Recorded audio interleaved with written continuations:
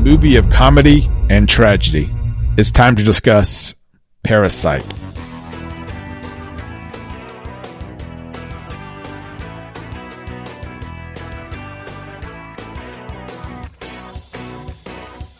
Welcome to the best movie of the year so far. As the year grows, the list grows, and the movies get better. And we're going to keep talking about them.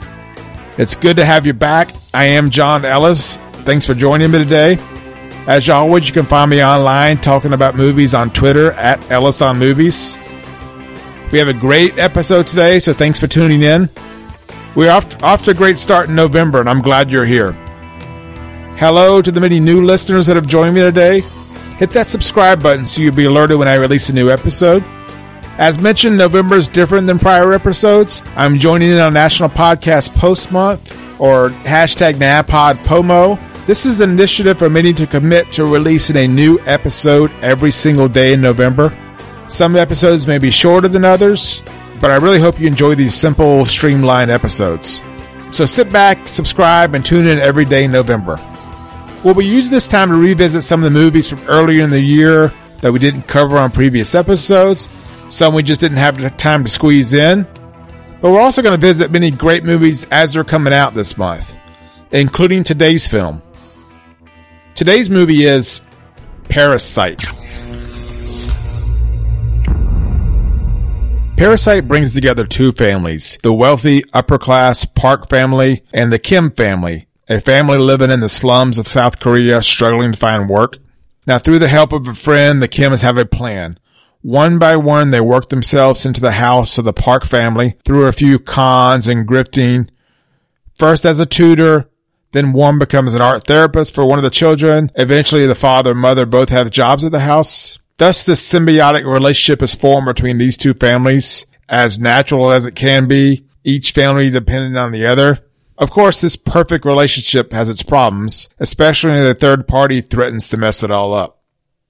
Now, before we move further, I'm going to try not to spoil this movie too much, but it is difficult. So let me say this before we go too far. If you plan to watch Parasite soon, and you really should, then stop listening now and take a break. Come back and listen to us later. Even saying there are twists and turns is essentially a spoiler in itself. So pause, come back, and revisit this. Okay, we're all good? Warning given. So now on to Parasite. Parasite is a new twist on the sort of upstairs, downstairs story with a solid ensemble cast across the board. No weak spots. This is one of the best movies of the year, not just so far, but it's sure to last as a 2019 must-see. Co-written and directed by Bong Joon-ho, who you may know from Snowpiercer and Okja, two movies that I really loved a lot. He really managed to balance perfectly a dark comedy with stunning visuals, suspense, plus a layer of social commentary. It's a brilliant genre-shifting movie that manages that rare thing of surprising an audience. Song Kye-ho, as the father of the Kim family, is terrific in this film. I would say he's the standout, but really there's no weak spots across the board here. But he is a staple in a Bong Joon-ho movie. But also Jo Ying-chong, as part of the Park family, is also terrific as a naive, gullible wife and mother. It's her actions, or stupidity, if you will, that really puts everything in motion. She's also great. There's also a terrific star-making performance by Park So-dam, who plays the daughter of the Kim family, who also takes on this role of Jessica, an art therapy teacher. And I know this sounds insane, and it is insane in the best way possible. It's a movie I want to watch over and over again. As mentioned, it crosses multiple genres. There is a moment about halfway through this film that it takes us into an area I didn't see coming. Just when I thought I knew what this movie was, I was wrong. One of the most intense scenes in Parasite takes place when the Park family is on a camping retreat. The Kim family decides to party it up in the empty house, taking advantage of the food and, of course, the alcohol and having a good time, and then things explode. An 8-minute warning that the family is coming home, plus an unexpected visitor shows up. It's madness, and I loved it. I talk a lot about the best movie of the year so far. I mean, that's the name of the show, after all. But Parasite is different. It's better than all those. I was riding high on Once Upon a Time being the best movie of the year, but it's been surpassed by Parasite now.